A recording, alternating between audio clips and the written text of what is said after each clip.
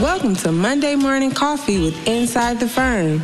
Each week, our hosts will be interviewing local, regional, and national business leaders to give you an inside peek into how they lead their business to success in the ever-competitive business climate.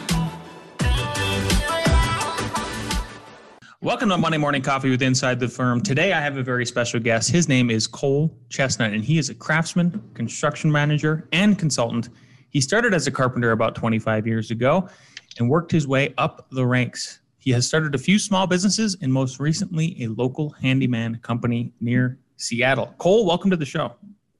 Hey, thanks, Lance. And you even got your shirt on, Agile Remodeling Handyman. I follow your stuff on LinkedIn. Everybody should go follow his page and stuff on LinkedIn. He does these amazing little videos. And by little, I just mean they're short, but they're they're low effort. Yeah, and entertaining. Super entertaining stuff.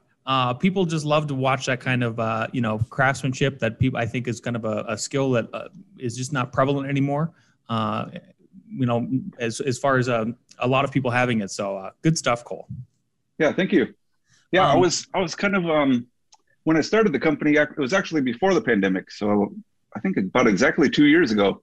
And I was going to call it Agile Remodeling and not going to use the handyman word at all. Because to me, it's always been kind of a bad word. Or it has negative connotations. You know, it's like somebody who's maybe got a beat up pickup truck and a few tools and a case of beer in the back all the time, and that kind of thing. But just looking around on the internet, I saw there's a lot of people who do brand themselves as handyman, and there's some that sell courses and things. And I never bought one, but I did, read their promos.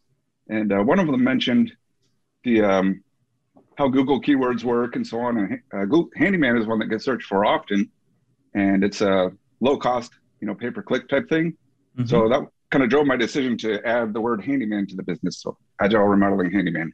It's working for you, buddy. Yeah. Yeah. Let's peel back the onion a little bit. Why don't you tell me, like, where did you start your entrepreneurial journey? I know you're a free market, liberty, freedom guy like myself. You believe in individualism.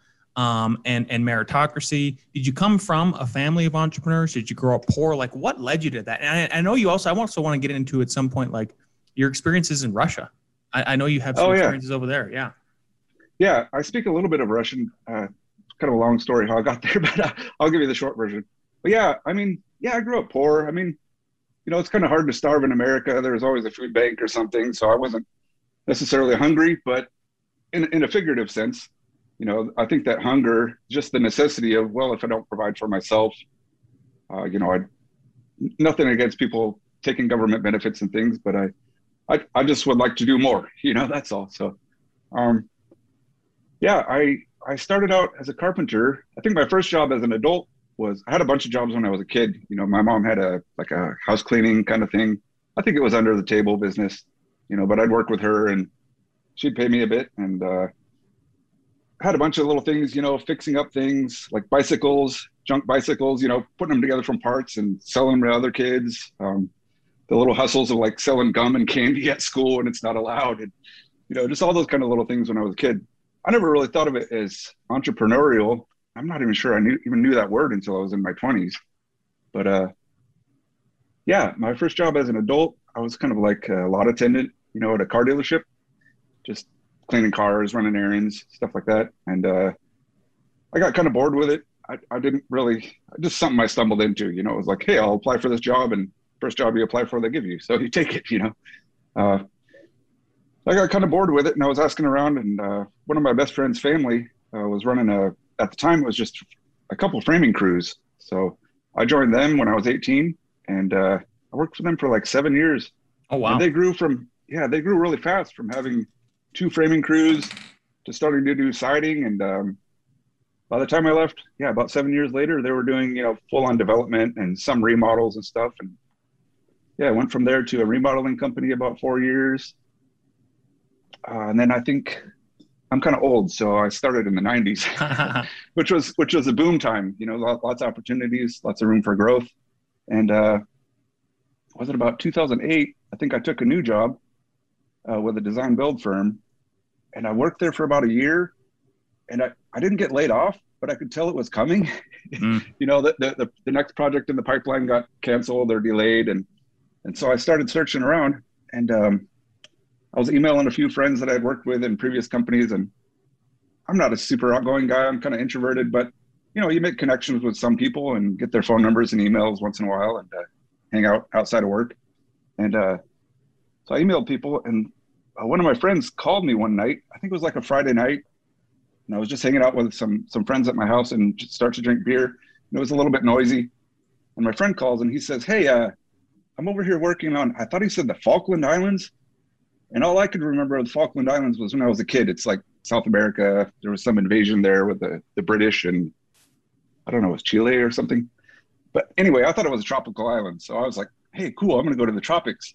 And it turned out he was saying Sakhalin Island, which is like off the east coast of Russia. It's considered Siberia, Yeah. Yeah. So like, I just kind of stumbled into that. And yeah, it was odd.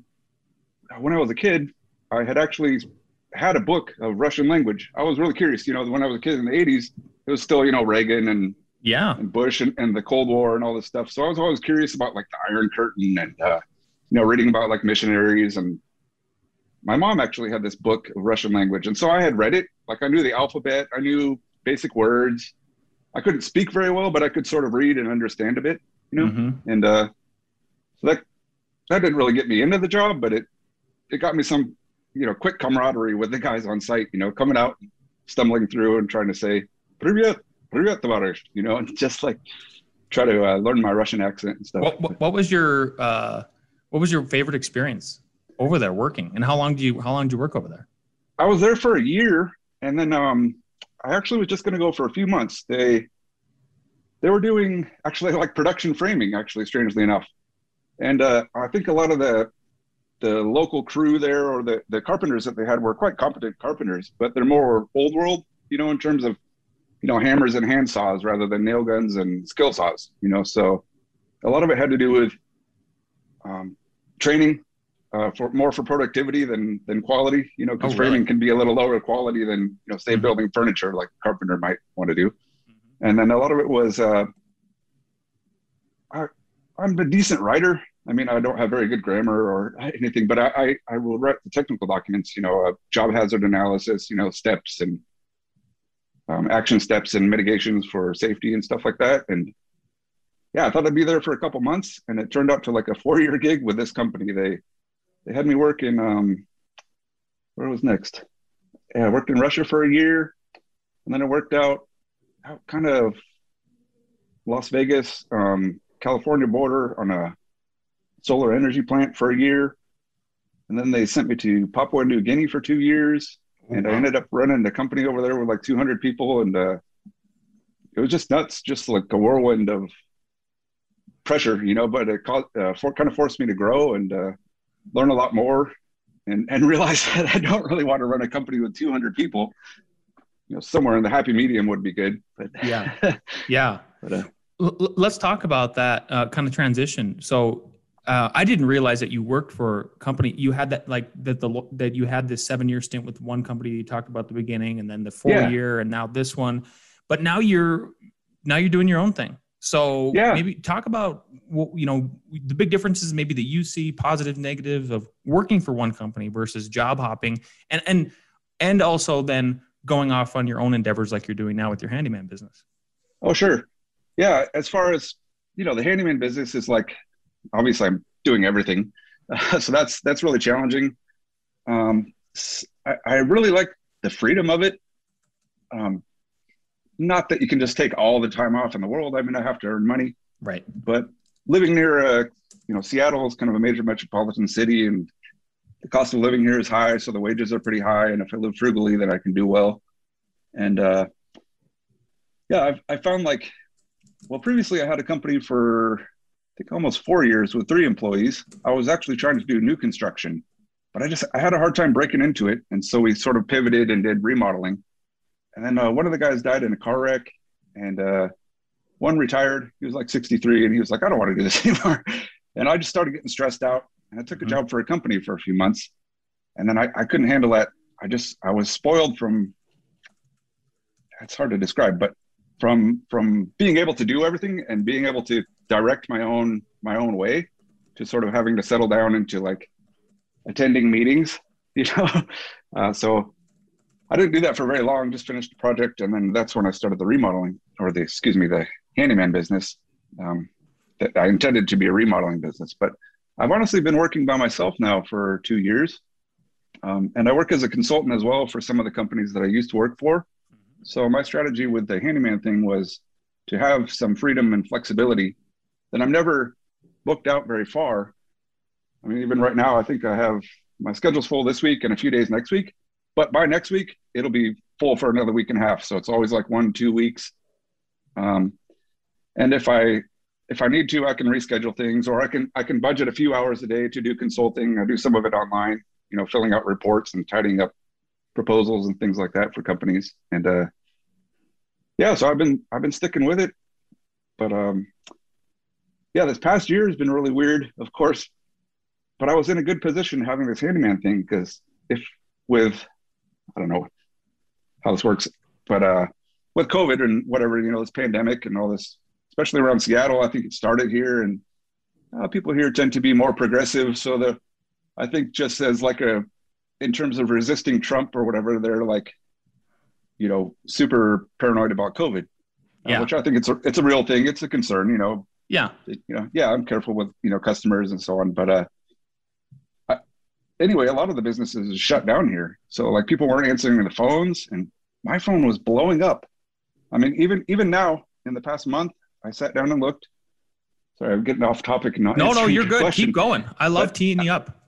Yeah, I sat down and looked, and between emails and text messages and phone calls, I've been getting over the past few weeks about 100 opportunities a week, which I'm a one-man show. You know, occasionally I have help, or I do have a general contractor license, but then again, there's not that many subcontractors right now who are especially not available on short notice. And yeah, it's blown up. So I've been learning more about marketing. It's sort of rough guerrilla marketing, you know, my videos. Yeah, but sorry, I got off track, but two questions then that come up while we're to maybe steer you back to wherever the track is. And honestly, this is supposed to be kind of the fun conversation. So you're doing fine. One would be, with your Austrian economics kind of background, as far as understanding boom and bust cycles, right? And for me, you know, I'd been predicting on the podcast since we started in 2017 that there was going to be a big bust in 2020 because I believe in about a 7-year cycle. That's where I'm at. And in Colorado, we saw it come out in 2013. We started to come out of it, and then it was like, okay, 2020, like, here we go. And it was, but in a weird way with this pandemic. The other thing were you surprised about, I mean, was it just completely mind blowing to you that you were getting that many calls and that actually your business in particular was thriving when it didn't seem like it should have been? Well, I kind of fell for the 2 weeks, you know, if we shut down for 2 weeks, then we'll be back to normal. Yeah. And so I did that. And then I was like, well, I'll wait another week. And then I was like, screw it, I'm getting back to work. You know? And I take the precautions and so on, especially if a customer is especially concerned. Sure. But yeah, I was a little bit surprised about it. But in hindsight, it you know, I didn't see it coming, but it made sense. And when I got into economics was probably around the 2008, 2009 thing. And then after that, I started following some things, you know, there's like, what was that? Occupy Wall Street and stuff. And I wasn't involved in any of it, but you'd read on the internet and go down different tangents of different, you know, economic schools and schools of thought, I suppose. So I do think there's something predictable to the business cycle and recession cycle. Although what throws it out of whack, of course, is monetary inflation. Right. You know, if you double the money supply in a year, well, I think it's actually like 25% more or something. And it's more. And we're on this like amazing, we're kind of drunk. I feel like we're drunk. We're partying and we're just hammered right now. And then my prediction is 2024, the hangover is going to set in. It's like, oh, here we go. Big trouble. I mean, at some point you got to get hungover. Yeah. I feel like a lot of it is sort of just delaying the pain. You know, it's like taking painkillers, but not really addressing the root cause of the, you know, it's getting out the symptoms, but not the root cause of the disease, sort of. Yeah, 100%. tell us about your marketing. So how did you get your first clients? Once you decided that I'm going back to work, or even before that, when you started the business? Oh yeah. Was it just word? First, Was it just word of mouth, or? yeah. I mean, I've been, now it's almost 25 years. So I know a lot of people around here around Seattle, and just a few phone calls, I can pick up a job pretty easy. But like I said, I was like, finally, I'm going to start my own licensed and bonded and insured company, because I'd had lots of side hustles in the past with like weekend projects and helping out other businesses. And then I got into remodeling my own house. I bought a house that was almost 100 years old, and it was kind of the dump of the neighborhood, the eyesore. Yeah. And was fixing up that house, and all the neighbors around were seeing it. So right away, I got people interested, in my neighborhood. And so I just, again, sort of things just come together. And I said, well, I better start a company. And I know a few people I wanted to hire. And yeah, just, it started real fast. Within the first time I started was 2014. And I think I hired a couple guys within like 2 months. And yeah, we were doing good, like right away. Hired an admin like a couple months later, because I couldn't keep up with the admin of having employees. That's another one of the most surprising things to me was having come up and been, everything from labor to like operations manager in construction companies. Mm-hmm. I thought I knew the business, but I didn't know about sort of the behind the scenes or the stuff that's being done outside the business. I certainly didn't know enough about sales or marketing or anything. But yeah, I still don't know a lot, but I learned a lot on the internet. I watched YouTube videos about it, and picked up a few books. Would you recommend, give us some that you'd recommend to people? And because one of your notes here, you say like developing entrepreneurial skills versus being a natural entrepreneur. And I'm not sure if there is a natural entrepreneur, maybe. Sure. But I think a lot of it is hands-on learning. Like you just dive into it. Do you have any resources you'd recommend for listeners? Yeah, there's a pretty good, another podcast they call Sweaty Startup. That's been going for the past few years. And I've learned a lot from them about sort of guerrilla marketing and, how to get customers on a low budget and that sort of thing. Because right now, since I think I stopped advertising in February, because like I said, I just get too many calls, which normally I'd say you want to advertise all the time if you have a company and people to support, or you're trying to grow the company. But like I'm sort of trying to just be a one-man show so that I have that flexibility to also do consulting when those gigs come up. But yeah, I've learned from other guys like the power of video. And I'm sort of an introverted, and at first I was really camera shy. Like 2 or 3 years ago when I first got a GoPro, it was about 2 years ago, I turned it on myself in a room and like immediately started sweating and stuttering. Yeah.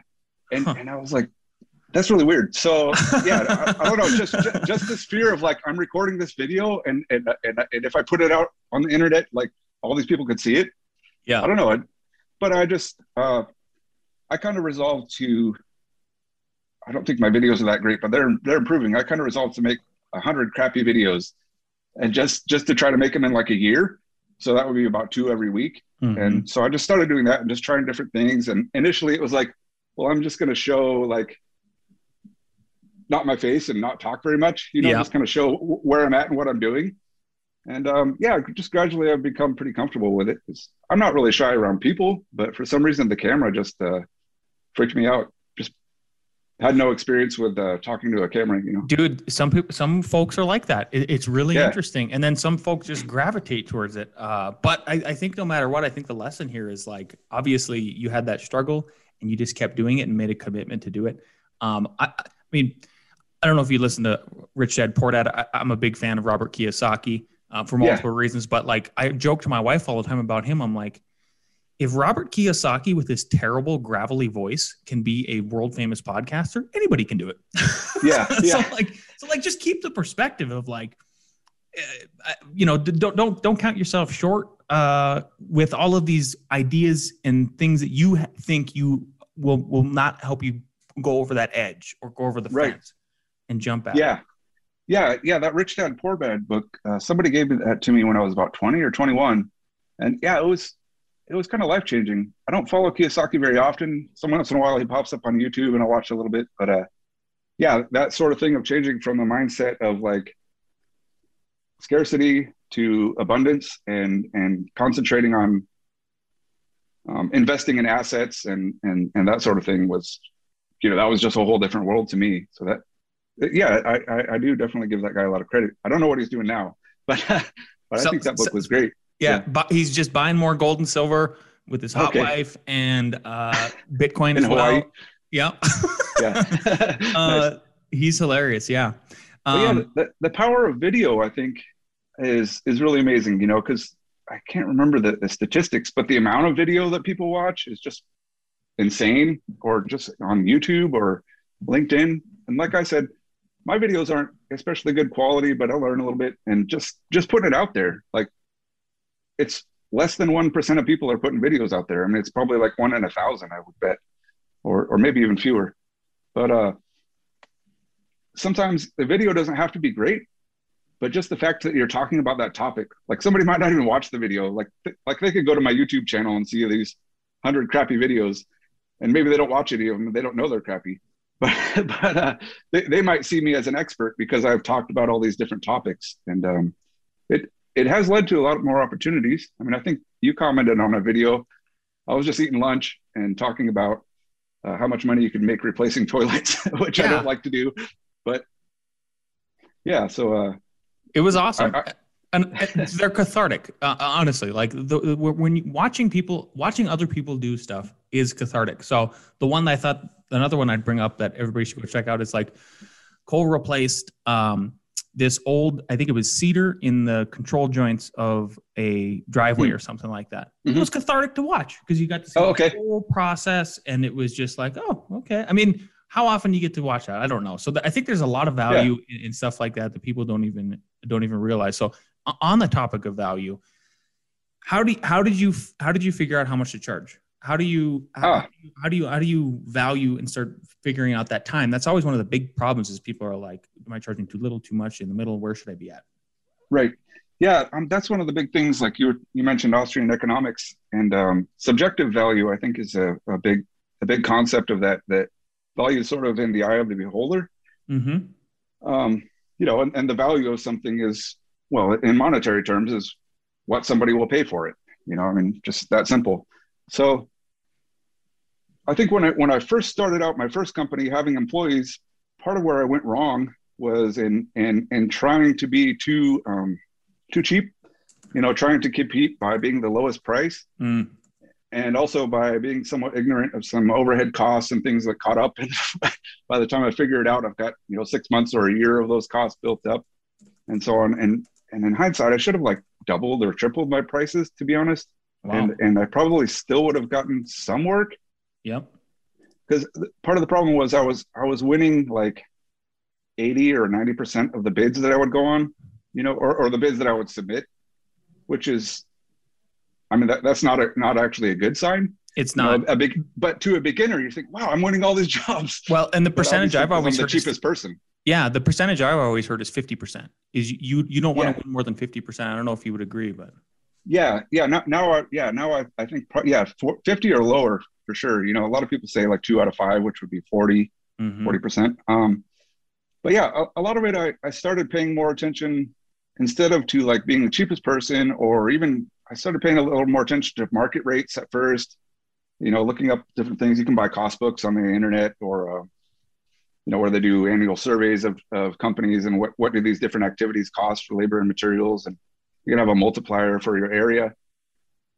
But again, that's sort of you're still sort of competing based on price. So I started learning to present my value, and a lot of this I learned from other companies. With the remodeling companies that I used to work for, a lot of their big thing was like cleanliness, because that was one of the most frequent complaints from customers is like, well, I have these other contractors in here and they made a mess and they trampled my flowers and, put cigarette butts on my lawn and stuff like that, or, nails in the driveway, all these kinds of things. And so that was my first sort of value add was to tell them, well, I work really cleanly. And I took some pictures of, zip wall systems that you can put up, the spring loaded poles and plastic and zippers that you can, control dust, or just if you're changing a door or a window, keep the wind from blowing in and out, and those kinds of things. And then I just learned little by little to sort of just to spend a little more time getting to know people, each individual customer, and try to figure out just kind of empathetically, like what are their personal values? Do they value more communication? Do they want to have a video chat with me every day? Or do they, just whatever they value? It's not all the same for each person, I think. And how do you pull that out of them? Do you have a checklist, or do you just kind of have? I don't really, and being that I'm kind of operating solo, I just sort of do it intuitively. Whereas I think I would have to systematize it somewhat if I actually had a company with, salespeople and so on. But there are probably some resources out there for that. I'm trying to remember. I've read so many books; they all just kind of turn into a blob in my head, just a blob of information, But yeah, there. I think if you look up things, subjective value. I can't remember the title of the book, but yeah. Anyway, it's definitely, I think, the way to sell. And it just depends, like with some oftentimes with subcontractors, working for a general contractor, of course, safety is a big thing.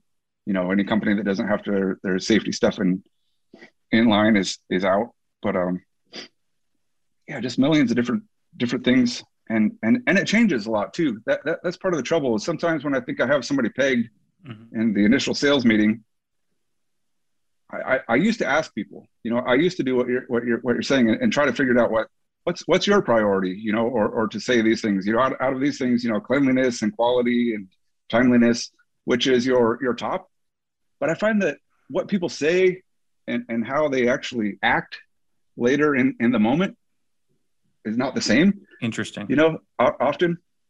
So I just kind of gauge it just based on their behavior, how they respond. I don't even ask those questions anymore. Yeah. I honestly found them kind of useless, and also just things change in different contexts, the context of time. Yeah. Yeah. And if you're doing those fundamental things that you talked about, a clean job site, a safe job site, communicating, maybe testing different communication styles out, and then just feeling it all out as you go. But if you have that base of fundamentals, that probably tackles it for you without having to maybe ask those kind of questions and in sort of that True. weird mechanical way. True. Yeah. And some of it's also a little bit of like screening, because like I've set up a handyman website, agileremodeling.com. Nice. It's pretty thorough. I've been adding stuff to it little by little over the past couple of years. I think there's like 25 pages or something. And there's like one page for each of the surrounding 5 or 6 cities where I live, so that when people search like handyman near me, it'll pop up for those cities. But part of it's like I've been pretty transparent about, like, I have a list of 10 frequent tasks and what they typically cost. Your results may vary, kind of that disclaimer just in case. But yep. And I don't do a whole lot of hourly rate work, but I do post an hourly rate because sometimes it's appropriate. And generally the people who care about the hourly rate will see it and say it's too high and not even call me. So like I've already sort of pre-screened a lot of people out. And I can tell, like, when someone calls and says, how much do you charge? Or what's your rate? I can tell that's not my customer. Like, yep. Just if right it's off their the first bat, if their first question. Yeah. Yeah. I mean, I might be wrong occasionally, but almost without fail, that's not going to be my customer. It would be a waste of time to meet with that person. Yep. So I tell them, you can look on my website and blah, blah, blah. And then generally, 5 minutes later, someone else calls who's, sort of sees my value or has already been reading through my website, and they're telling me about me. They're telling me why they want me. What would you say to somebody who says, Cole, why would you put your prices out there like that? Now everybody's going to be able to undercut you. Yeah. Well, yeah, I think that it might not be the best advice for a big company or for one that has like a full-time sales team, because it can be a lot more subjective, but I'm just sort of working in a very small niche. And I think it works for me. It's hard to say though, that it would scale, to a larger company. Because I think you have to sort of how your prices fluctuate a bit more with the market. And I am kind of going back pretty often to revise some of those things that I had posted. Oh, and especially with inflation, I would assume. Yeah. Yeah, for sure. And there's some things I was initially much more ambitious with the transparency. I was thinking like every time I posted, say a project, like here's a bathroom remodel and here's what the budget was. But then I was thinking, well, a year from now, that might not be right, and so on. So I didn't go quite that far. I just picked some real common tasks. Like a funny thing that I've never done until last year. The toilets. Cleaning. Yeah, well, I did a few of those because back in the day I did some apartment rehabs and insurance work, so we change the floor. You have to, pull and reset the toilet. But what is it? Laundry dryer vents. Those the little tube that comes out the back, and sometimes they're real long and convoluted, and go all circuitous routes. And I've been cleaning those, and so I've just had a set price, basically 2 hours. If it's 15 feet long or less, which is what the laundry dryer manufacturers recommend. And it's weird. I'd never done it before, but I think the tools to do it cost if you already have a drill, you can just buy some attachments, these little tent poles that connect together and a brush. And it's almost, initially I thought, no, this isn't worth doing because there's a company in the local area that just does that. And they have a website that just markets to that. So they probably get tons of leads for it, but I get some, and it's a lot of times I found with those little things that are almost too much of a pain in the butt to do is sometimes it's like a test. The customer wants to hire you for a couple hours and see how you work together, or if you actually provide the value that they think they see in your website, or how you dealt with them on the phone or something. And a lot of times those little things that are like 2 hours and maybe not terribly profitable, do turn into larger projects. It's surprising how often that happens. Yeah. And even when I'm not really trying to show off, just communicating with people, I'd say like three things. And I think I got this from the Sweaty Startup guy. I forgot his name, Nick. But basically his thing was with these small, solo or small crew service companies, that basically if you just simply answer the phone for one thing, which isn't too hard to do when you're starting a company because you're not getting that many calls. I mean, it gets harder now, but if you answer the phone, if you provide your estimates in a timely manner, and you can start the work in it and finish it in a timely manner, like those are obvious, but there's so many people that fail at all three of those, that if you can get even one or two, or especially all three of those, like you're really going to impress people. Mm-hmm. And it's even easier to do when you start out, I think, in my opinion, because you're just not that busy. Right. Yeah. But that's sort of been my ethos. And now it's getting hard to keep up with those, to say no to the 90 out of those 100 people that contact me a week. But yeah. I know the answer is probably no to this, but if you were to grow, because I think you're such a good case study for people who are listening of like, he's worked for other big firms and then kind of scaled back down for the freedom part of it. And clearly is proving his value to customers and developing a very successful solo business. But if you were to scale it, what kind of tips would you give yourself if you were to convince yourself, like how would you do it this time? Maybe learning all you've learned. Yeah, I think I'm definitely this time around, even though I'm not ruling out the possibility of scaling, but just not trying to do it yet. But I think this time around, I've actually been sort of systematizing more, whereas the first time around, I was kind of coming up with,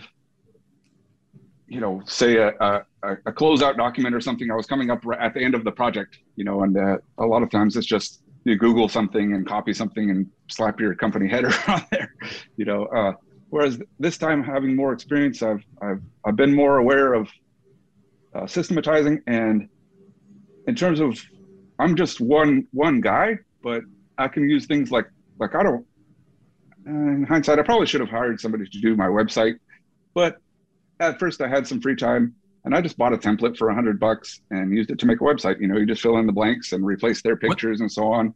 What website software did you use to make it? This time was WordPress. Okay. Another one that I used for a different website before was Squarespace. I think that's even easier. You know, I know it's super advertised and some people don't go for advertised things, but that's one of the easiest, you know, I'd say balance of like low cost and high quality and easy to make and edit. They've just got some really sleek templates.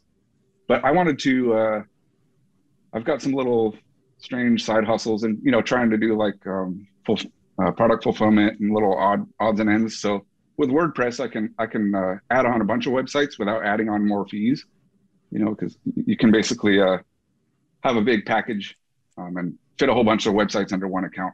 So, but yeah, I've gotten more into this time around, even though I'm a one man show, into using like CRM software, customer relationship management. And I've tried a few different things. There's a pretty cool one I tried last year called Markate. It's spelled strangely, Markate. And it's kind of like, well, most people are familiar with like House Call Pro, I think it's called. There's some others that are geared toward bigger firms that you can use. You know, pretty much you store all your documents and process them through it. And, you know, as soon as somebody contacts you, you get their name, address, email, phone number logged in. And then from there, you sort of set up a workflow.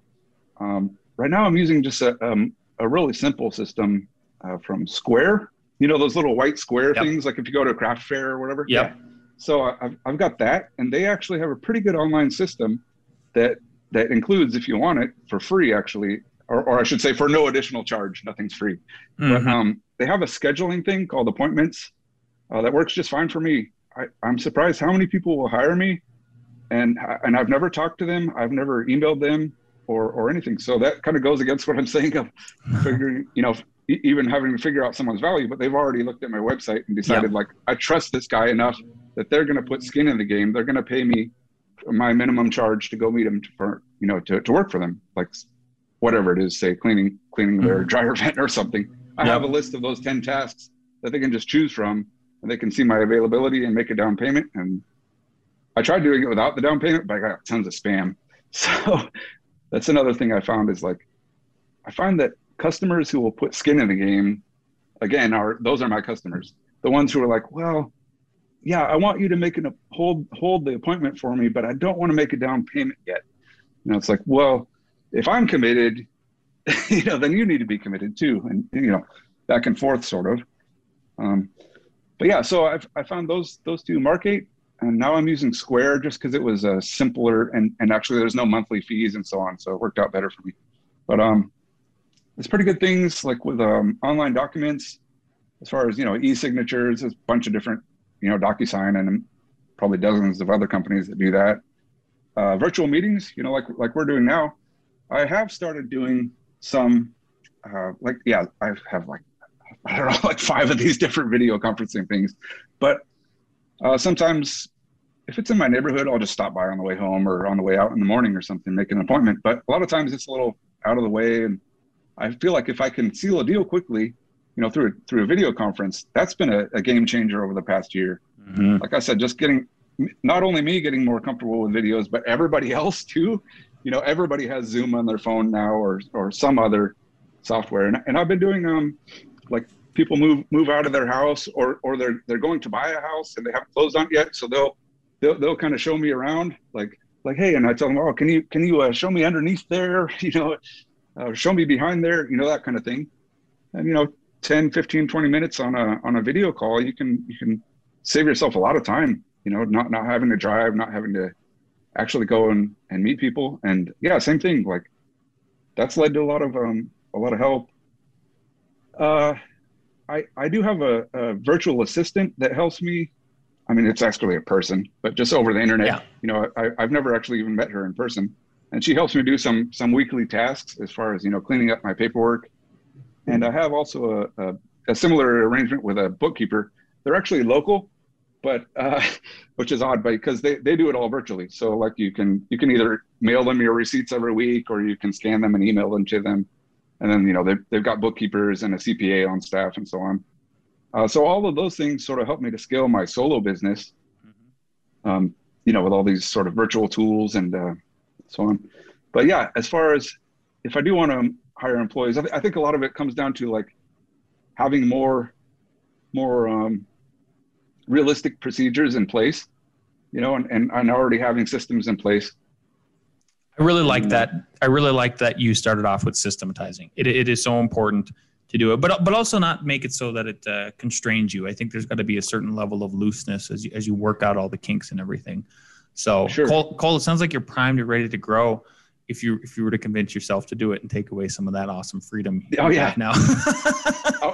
I was going to say another thing I've realized, just sort of personal growth, is I think at first, when I first started a company, I wanted to find other people like me, you know, and so that's where I was kind of hiring friends that I had worked with before, who we had similar personalities and similar skills. And now I think I would do nothing against them, but I think I would do the opposite and try to find people that have complementary skills, you know, that have the skills that I don't have. Maybe I would try to find like a stronger salesman, because that's not really my strength. I, like you probably intuited, you know, that I'm a bit lazy about the sales part. I just sell enough so that I can get to work, you know? Yep. But I've definitely realized that the value of sales, you know, that's a big thing. And just having people with a variety of skills, you know, that can kind of pick up the slack from other people, kind of thing. I think it shows I don't want to put it that way. It's more of a positive thing. No, I know what you mean. I think I'm reading it as 100% positive. That's what my business partner and a lot of the folks that I hire do, is that they fill in the gaps that I lack, because nobody's perfect. So I think it shows a level of confidence and maturity that it takes a while for people to sort of get there as they start their businesses. One of the last big topics I wanted you to talk about was maybe kind of this is a hurdle that I think it sometimes it kills the small businesses from the get-go, is they get really tangled up with lawyers and producing these crazy, scary looking contracts instead of more fair contracts. How did you tackle that part of it? Did you, and then also even setting up, like, I always tell people, like, it's very easy actually to go to your Secretary of State, you know, and just set up an LLC. Like it's not this giant process, and you don't have to have a lawyer right away. How did you do it? Yeah. The first time around, well, both times I've set it up myself, because Washington State, they have a pretty simple system. I'm not against people working under the table, by the way, but you know, if you want to do bigger projects and such, you're going to need insurance, and customers are going to want that, and you're going to limit your opportunities. And it's also like, if you end up in court, you're automatically going to be wrong, you know, that sort of thing. So there are reasons not to work under the table, but I don't really fault anybody. I think that's a good way to get started. You know, that's how I started out on the weekends and so on. But I know it. One of the challenges is it varies so much from state to state. You know, like I know a handyman that I follow on YouTube works in California, and he says that they have a $500 limit on what they can bid, like, to a customer for a project. So a lot of times, and I don't work in California, luckily, it's not quite so restrictive here, but a lot of times they have to bid like multiple $500 projects for one customer. You know what I mean? And they have to like we're going to do $500 today, and then come back tomorrow and do, you know, quit early and come back tomorrow and do $500, or on a separate contract. It's just goofiness. And there's a lot of restrictions there. It's really hard to get a general contractor license and stuff, which would open you up to bigger budgets. But in Washington, it's pretty easy. I don't remember if they did even like a background check or anything. It's just a matter of filling out forms and paying the fees and doing them in the right sequence. I think there's like 6 or 7 steps, you know. Register with this secretary, your business name with the Secretary of State.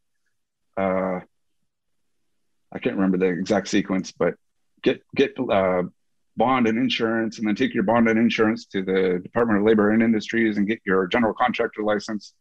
And they ask you some questions, you know, your work history. I don't know if they verify anything, but I didn't have any problems. I mean, it was just a matter of time. It took like 2 weeks, you know, because of the steps, and some of them you submit and they take a couple of days to approve or to send you your document that you need for the next step. And how about your contracts? I know you're doing some smaller work. So like, is there a contract even for the little tiny stuff, or is it just a handshake and a smile? Well, my first time around, I think I had worked for several companies before, so I had like copies of theirs contracts, you know, and I took parts that made sense. But if I recall, it was like 5 pages long. And well, we were doing fairly big projects at that time, actually, but some of the stuff was not applicable, and some of it I didn't understand. I didn't even know what indemnification was, you know. So like, you know, when you're sitting with a customer and you're talking through the steps, like, you know, make sure they understand everything before they sign it. oh no, I don't even know my own contract. Yeah. So eventually I hired an actual construction lawyer. And if I recall, he just charged me $250, Yeah. and he gave me two contracts. One, he said, like, this is good for about under $1,000 budget. And then another that he said is good for, up to 10,000 or maybe more. And, come back if you want to do a bigger project. And you should probably, if you're doing 100,000 and more projects, you should probably have a lawyer review each one of those contracts, possibly, if they vary greatly. Mm-hmm. But yeah, now a lot of times when I'm doing like less than, a day or less, then I have just a real simple contract. I think in the state, Washington State, if it's over $1,000, then you have to provide them with like what do you say? Sales lien. dues? Like the right to lien paperwork that says, well, I'm a registered contractor with the state's holding my bond, and you can make a claim against that bond. And if you don't pay, then I can put a lien against your property and stuff.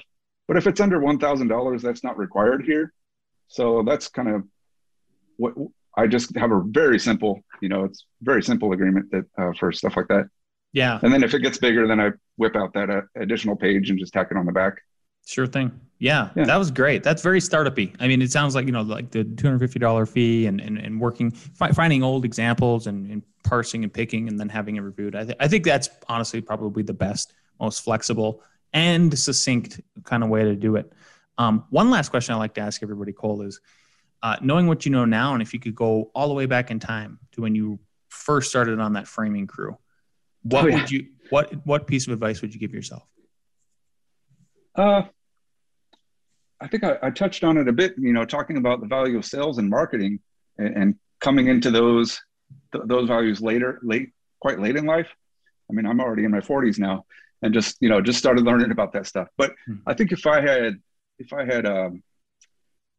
been more apt about presenting my value, I would have been better at getting raises and things. I remember, the first company I started out with, when they started, they were quite informal, and they didn't have, regular reviews. Like if you wanted a raise, you had to ask for it. Mm-hmm. And so I wasn't very good at asking for a raise, so I remember being quite frustrated by that. And that kind of continued for quite a while, until I started realizing, well, I have to get better at presenting what I do, because it's not just what you do, it's can you sell it? Mm-hmm. And I think that's one of the things. It seems like everything I see online these days, as far as get rich quick schemes and stuff that's geared toward kids, is all about sales. But I think, of course, you got to develop some other skills, because a lot of it's just teaching people to sell and so on. There's this like pyramid scheme of this guy teaches these people that teach these people that teach these people. But I do think there's actually some value in that stuff, of learning, like we were talking about, subjective value and how to negotiate, I guess is the proper term. That's what I wish I had learned a lot sooner. Nice. I love it. Yeah. Cole, this has been an absolute pleasure. I'm so glad we could connect today. If people want to connect with you for your handyman business, where can they find you? Where can they follow you? Oh yeah, I have two websites. I have colechestnut.com, which is basically just kind of a blog and some stuff about consulting and some of the bigger projects that I work on. Some of the stuff I do lately, I can't put on there because of NDAs and stuff, but I have another website, agileremodel.com, and some corresponding YouTube channel, Instagram. I'm not real big on social media. Oh, LinkedIn. You could hit me up on LinkedIn. I've started posting more on there recently. It's an annoying website to browse, but again, I think it's one of those important things. And even it's kind of overwhelmingly populated with professionals and recruiters and job seekers. But I think there's a lot of room for people like in more labor-oriented jobs that they can really stand out on there and find a lot of opportunities and other people to work with to help grow your business, or to help you out with these other things like sales and marketing and stuff like that. I learn a lot from that platform. Yeah, 100%. They need a laugh react. I think that's the thing that's missing out for me and you, right? We're right, trying to make jokes on there. Like, where's a laugh react? Right. Yeah. Yeah. Everybody's, kind of posing on there and not wanting to comment anything that might be offensive or especially funny. Yeah. Just in case somebody doesn't get it or. Yeah. Hilarious.